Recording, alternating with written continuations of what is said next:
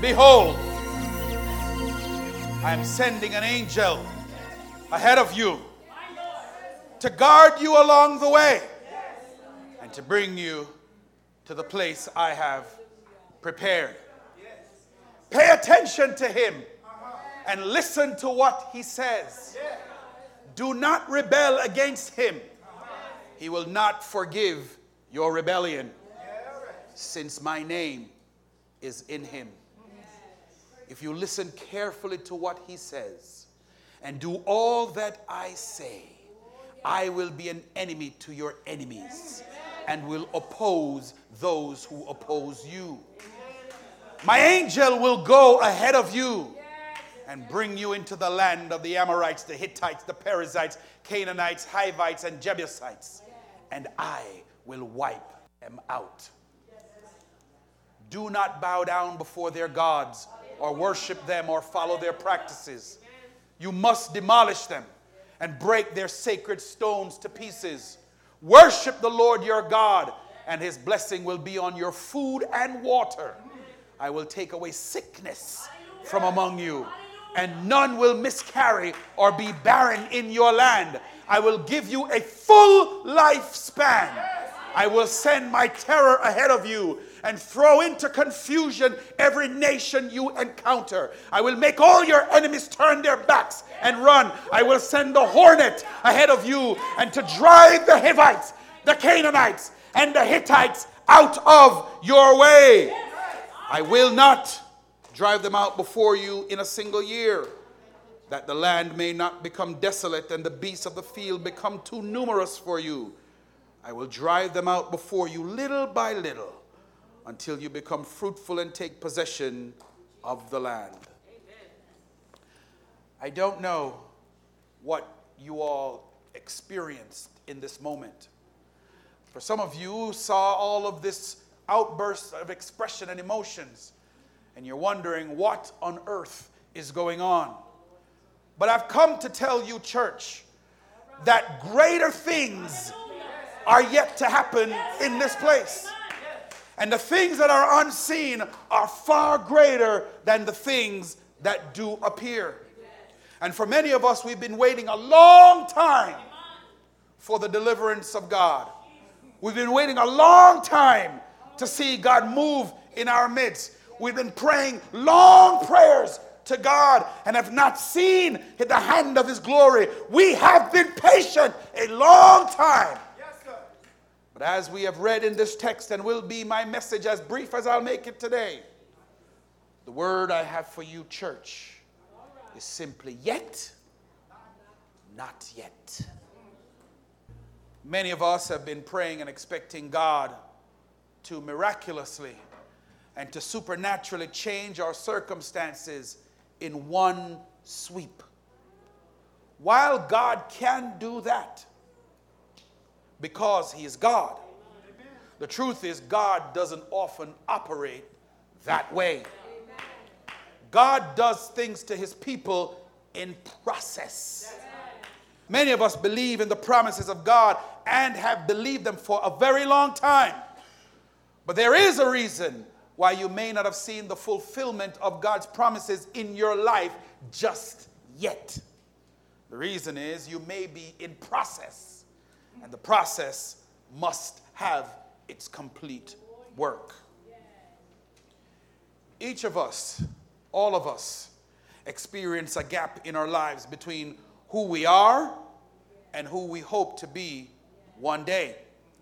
And every single one of us respond differently to how that gap works in our lives. For example, many of us, some of us, are painfully aware that we're not the kind of mother or father that we would like to be.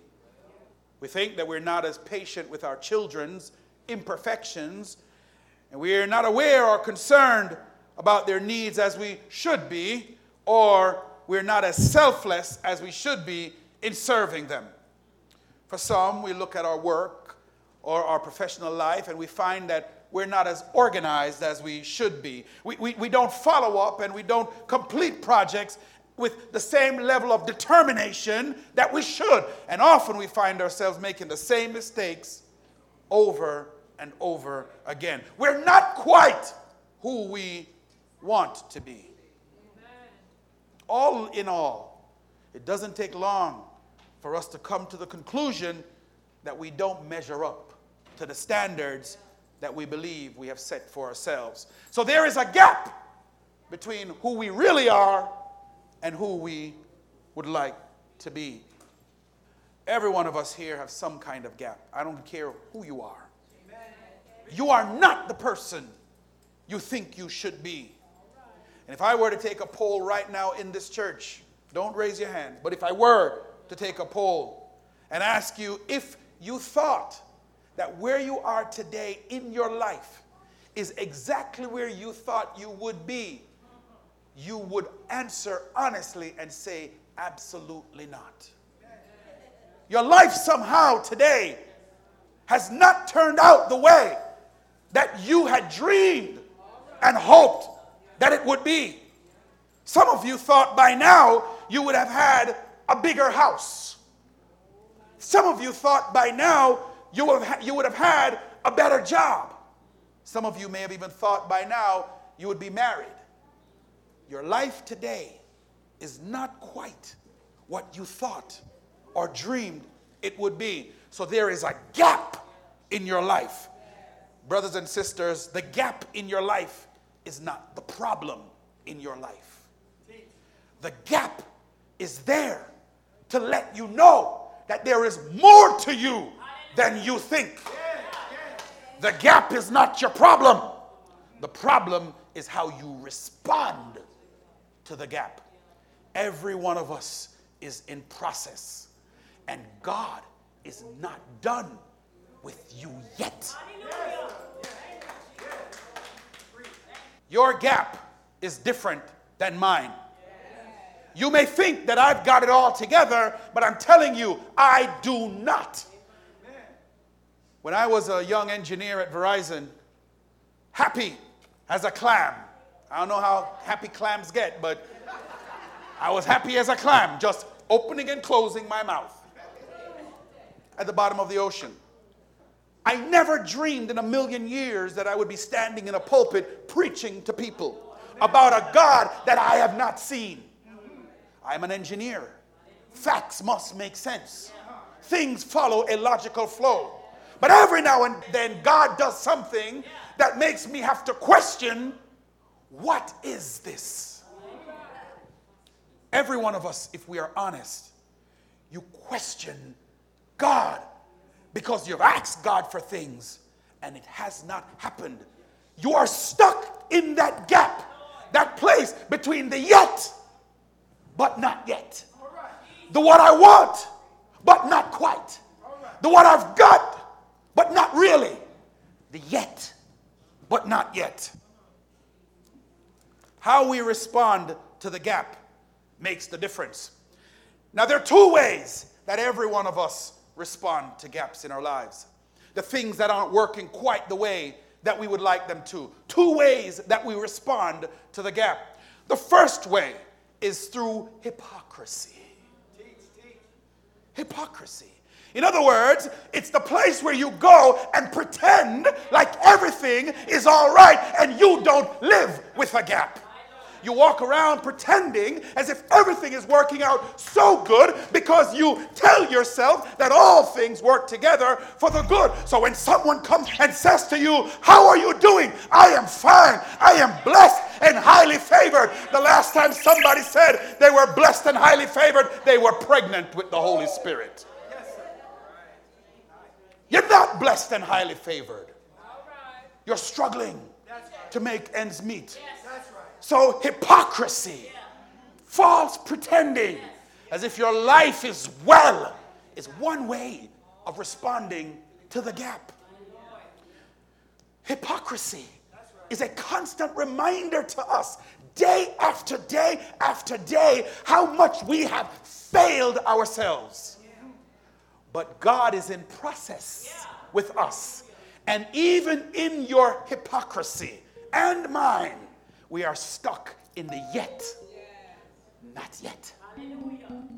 The second way that we respond to this gap in our lives is despair.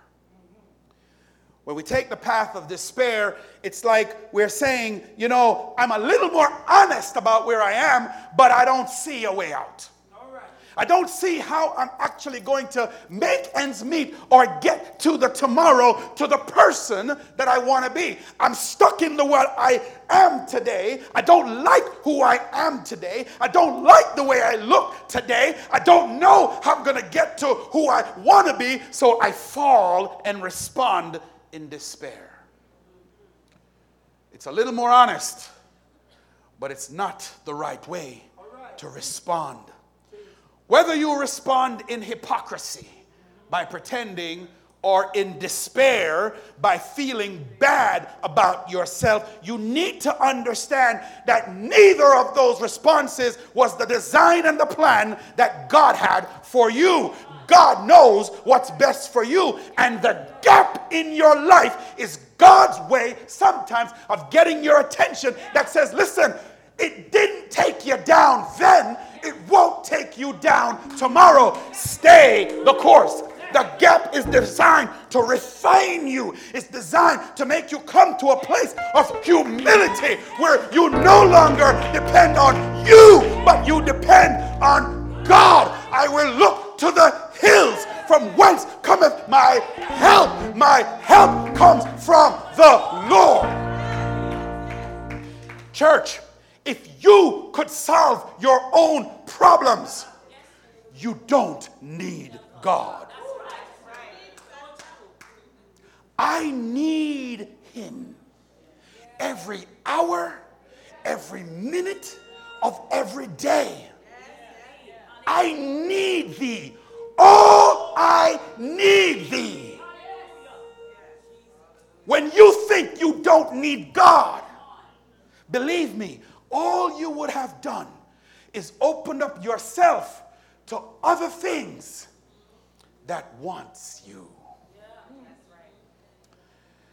As I've shared before in this church, the Bible speaks to us literally, symbolically, and figuratively. When I say the Bible speaks to us literally, it means that the stories that we read in the Bible are true. It's not there just to tell you what happened, but it's also there to be instructive around what's going on. Many people have a way of saying, well, it's in the Bible, so it must be true. Well, that's true. But then they go a step further and they say, it's in the Bible, so it must be okay. Okay, that's a position to take. So the Bible says that Solomon had almost 700 wives. Shh. The Bible says Solomon had 700 wives. So people go around and saying, what's wrong with that? Well, you have to know the difference between when the Bible is being descriptive and when the Bible is being prescriptive. By being descriptive, it's telling you what they did. By being prescriptive, it's telling you that what they did sometimes in the Bible was not the way God meant it to be. And if we didn't have the examples of people who failed, then you would walk around thinking that your failure is unique to you. Every person in the Bible lived with the gap in their lives. How they dealt with the gap either caused them more harm or more pain. And I'm telling you, they either pretended that everything was well or they fell into despair. And every single person in the Bible, as you read their stories of failures and tragedies, is there as a reminder to you that if God was there for them, then even in the midst of your gap, your struggle, your failures, your pain, God is there for you. The problem is you've spent more time looking at your problem and your pain and not giving God his due. You see, you can't look at your pain, worry about your pain, think about your pain, and at the same time glorify and honor your God. You can't do both. Sometimes we need to get to the place where we need to tell our pain about our God. You're in the yet, not yet. So we find ourselves in this text where we see the children of Israel coming up on a challenge. They're getting ready to take the land that God has promised them. If you remember, they had come out of Egypt. And God says, I'm going to take you to a land flowing with milk and honey. God has prepared a place for these people. But something is wrong. If you look carefully in the text, God says, okay, you've been through a hard time in your life. You lost your job. You lost your family. Your life got ruined. Your health is a mess. Things have fallen apart in your life in ways that you can't even imagine. But somehow God made you a promise. He says, I'll never leave you and I'll never forsake you. I need you to trust me. I need you to walk with me. I need you to believe that your tomorrow is greater than your yesterday and even your today. But I can't just give it to you like that. Because if I just give it to you like that, you won't have any way of appreciating from whence you have come. You see, the problem we make with a lot of our children today is we want to not be their parents, we want to be their friends. So what we end up doing with our children is we give them anything they want. Anything they ask for, everything they need. They want iPad, they want UPad, they want MePad, and they want WePad. They want everything. And so because we don't want our children to be angry with us or mad with us, we just give it to them. Meanwhile, they grow up with a spirit of entitlement, thinking that everything should be handed to them. They don't know the difference between hard work, laboring in pain, wanting, needing, working, and finally accomplishing and achieving. They want it today. They want it now. Now, I'm not knocking your children. I'm knocking you. Because God has given you the responsibility to be stewards. So in the very same way, God is instructing these children of Israel. He says, listen, I know you've been through slavery. I know you've been through a tough time. But see, I'm going to do something. I'm going to send an angel ahead of you to guard you along the way to bring you to the place I prepared. You see, when they left Egypt, they ain't know where they're going. You could come out of a bad situation in your life and still be lost. Not knowing how to go, where to go, what do you do when you've come out of a situation and you're now presented with something new and you have no idea what to do next? Stuck. Many of us are stuck. You've gone through a divorce. What next? Stuck. You've been kicked out of school. Stuck. Right? You've lost your home. Stuck. Lost your job. Stuck. Right? Formerly incarcerated. Stuck. What do I do next? And God is saying, listen, I hear you. I know you. See, I am sending an angel ahead of you to what? Guard you along the way, to bring you to the place I have prepared. Brothers and sisters, you might not see where it is that God is taking you, but the text says he has already what? Prepared. It's the yet, but not yet. You're getting there, but you're not quite there. You got this gap. God is saying, trust me. Now, Pastor, that sounds good, but I still feel the way I feel. I'm still struggling to make ends meet.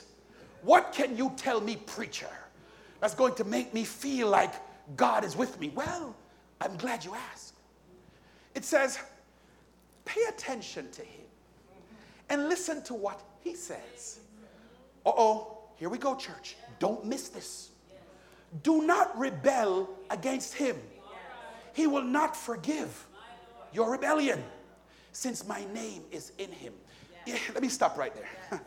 Listen, you need to understand. Harold, I don't know what they're hearing. Jesus has spoken to many of you. You just don't know it was him. Listen, someone could come to you and give you a word of either encouragement or a word of correction. And you know what's good for you. You know better, but brothers and sisters, I don't know why I'm here now, but I'm there. God has placed us with authorities over us. People who God has ordained to speak into our lives for a season. When you rebel against the authority that God has set above you, you are not rebelling against them. You are rebelling against God. He sends his angel before you. Do not rebel against him. He will not forgive your rebellion. Listen, church, you can't rebel against me. I am a man. I is a nobody. Like you. But there are times when I operate in the power of the Holy Spirit. And the day, hear me clearly, the day that I turn my back on the holiness of God, I will no longer be of any use or value to you. God will not wait for me to hurt you before he removes me and sends someone else. So if you're here and I am still here and we is still here together, then God has something to say to you through me. Do not rebel. I ain't telling you to be obedient to me. I'm saying, and here's the proof. Here's the proof. I'm not telling you to be obedient to me. Look what the text says. Since my name is in him. One spirit. I cannot come to you and tell you anything to do, and it does not agree with your spirit if I am coming with the Spirit of God. If I'm coming with the Spirit of God and you don't agree, one of us is not operating in his spirit. And how you always know which one is which is God does not give us a spirit of rebellion. If there is an authority, a godly authority. But the Bible goes on to say, if you listen carefully to what he says and do all that I say, I will be an enemy to your enemies and will oppose those who oppose you. Here's what that means, church. Sure, I'm telling you, you guys better believe this. You were stuck. You don't know where to go.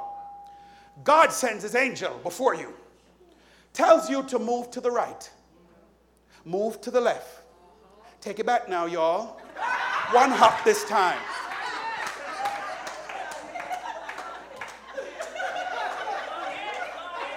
God is giving you instructions.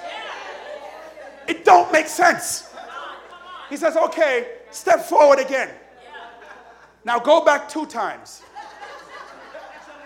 Why would I move forward and God say, move back? You don't know what's ahead. So sometimes when God wants you to step back, he's making room for something to move out of the way. He prepares it. Now he says, take it back now, y'all. 1 hop this time. 2 hop this time.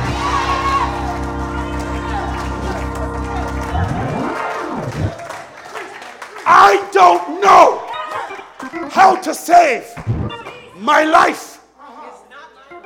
God knows what I need. But let me hurry along because we got somewhere to go. He says, I will be an enemy to your enemies and will oppose those who oppose you. I'm not even on my text no more.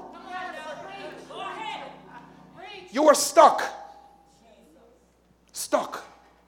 Whatever makes you stuck. God sends his angel before you. He says, I will make your enemies my enemies and oppose those who oppose you. So you don't have enough education. And you say, I'm not going to apply for that job. And God says, apply. And you're like, makes no sense. I got all this stuff that's dragging. God says, just apply. Just put it in. And you're like, I don't know, God.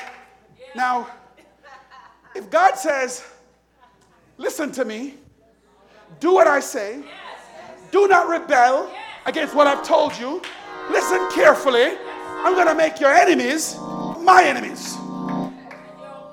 You'll be surprised that even those who would tell you no, they go, I don't really quite know why I'm doing this, because I wouldn't normally do this for someone like you. But I need something done, and right now you're all I've got. So I'm going to just look the other way. And you could just walk in. But I don't know who needs to hear this message.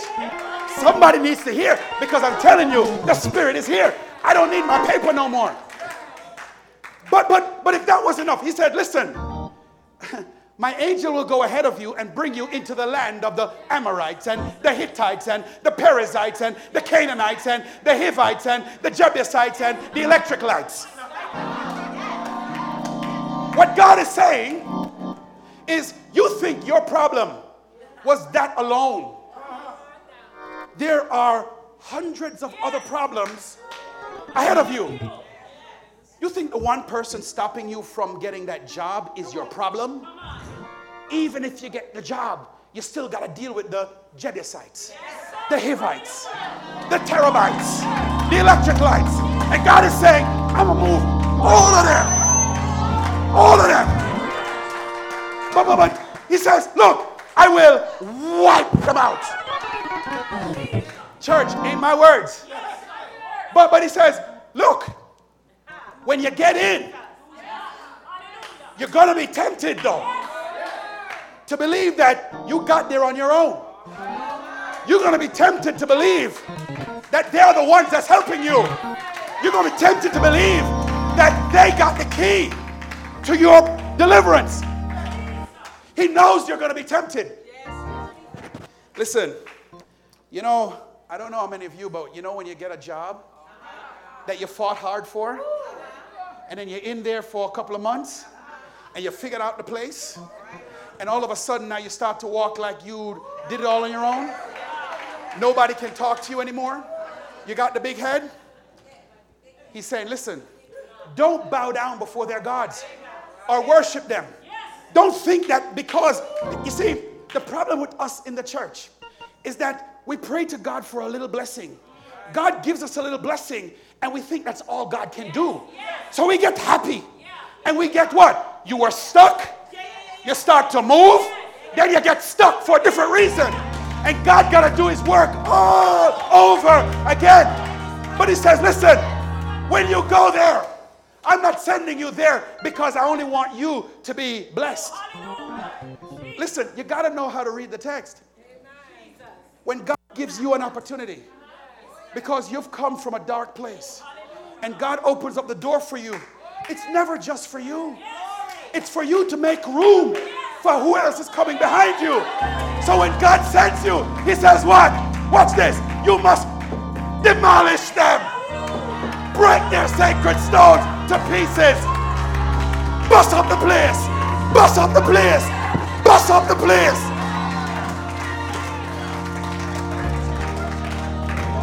Who's your guy? And after you finish busting up the place, worship the Lord your God, and his blessing will be on your food and on your water. Not only that, he's going to take away sickness. None of you going to be barren. You're just going to be producing. And even when you think you are done, he says, I'm going to extend your life. But I will send my terror ahead of you, so that when people see you coming, they recognize. I'm going to tell you a quick story. Since I'm talking about authority, help me, Holy Spirit. Hallelujah. Yesterday, I was at the hospital. I responded to a trauma call. I went there, and they brought in a man. He didn't want to come to the hospital, but he had been hit by a car while riding his bicycle. He came in, and he was angry and irate. And when they come into the trauma, they start to cut your clothes off. And he said, don't cut my clothes. Don't cut my clothes. This shirt I have on is new, and I just bought it. I can take off my, and he's wrestling. And he says, let me take off my shirt. So he took off his shirt, and one of the doctors started cutting his pants. The man went livid, angry. He says, I just bought these pants. You could have asked me to take them off. They cost me $50. This is expensive pants. I don't. And it went crazy. Why I'm telling you this story is because there was a doctor there that was really, really mean and was saying things and wasn't hearing. And I was listening and paying attention, and I could now, doctors, they know what they're doing, and they're paid to do a work. But I'm standing there, and this man is angry, and what made it worse was when the man first came in, that same doctor said, why do they keep bringing these people? So my antennas went up. But without going into all of the details, the doctor says, we're going to get him out of here. And then he started to back talk with the man. So I said, why are you antagonizing the man? I've gotten to the place now where I couldn't take it anymore. Why are you antagonizing the man? And the doctor looked at me and said, I am the chief whatever. And you don't need to be here. You shouldn't be here. So I was trying to keep my composure. I looked at that man and I said to him, this badge says the hospital says I'm authorized to be here. And he walked away. And I stayed with that man for the next hour and a half. The man calmed down and confided to me, and he says, I'm on a fixed income. I only have 3 pairs of pants to my name. I don't have a lot of things, but when I buy something, I try to make sure I buy it of a high quality. They cut that man's pants, but they didn't really cut his pants. They challenged and cut his dignity as a human being. But the reason why I'm telling you the story in this context is because, you see, when God places us in positions, we're not just there for ourselves. We're there to demolish, break stones to pieces, tear it down. And oh, by the way, he says, I'm going to send my terror ahead of you to throw every confusion and every nation you encounter. I will make their enemies, like that doctor, turn their back and run. I'll send the hornet. God's work isn't done.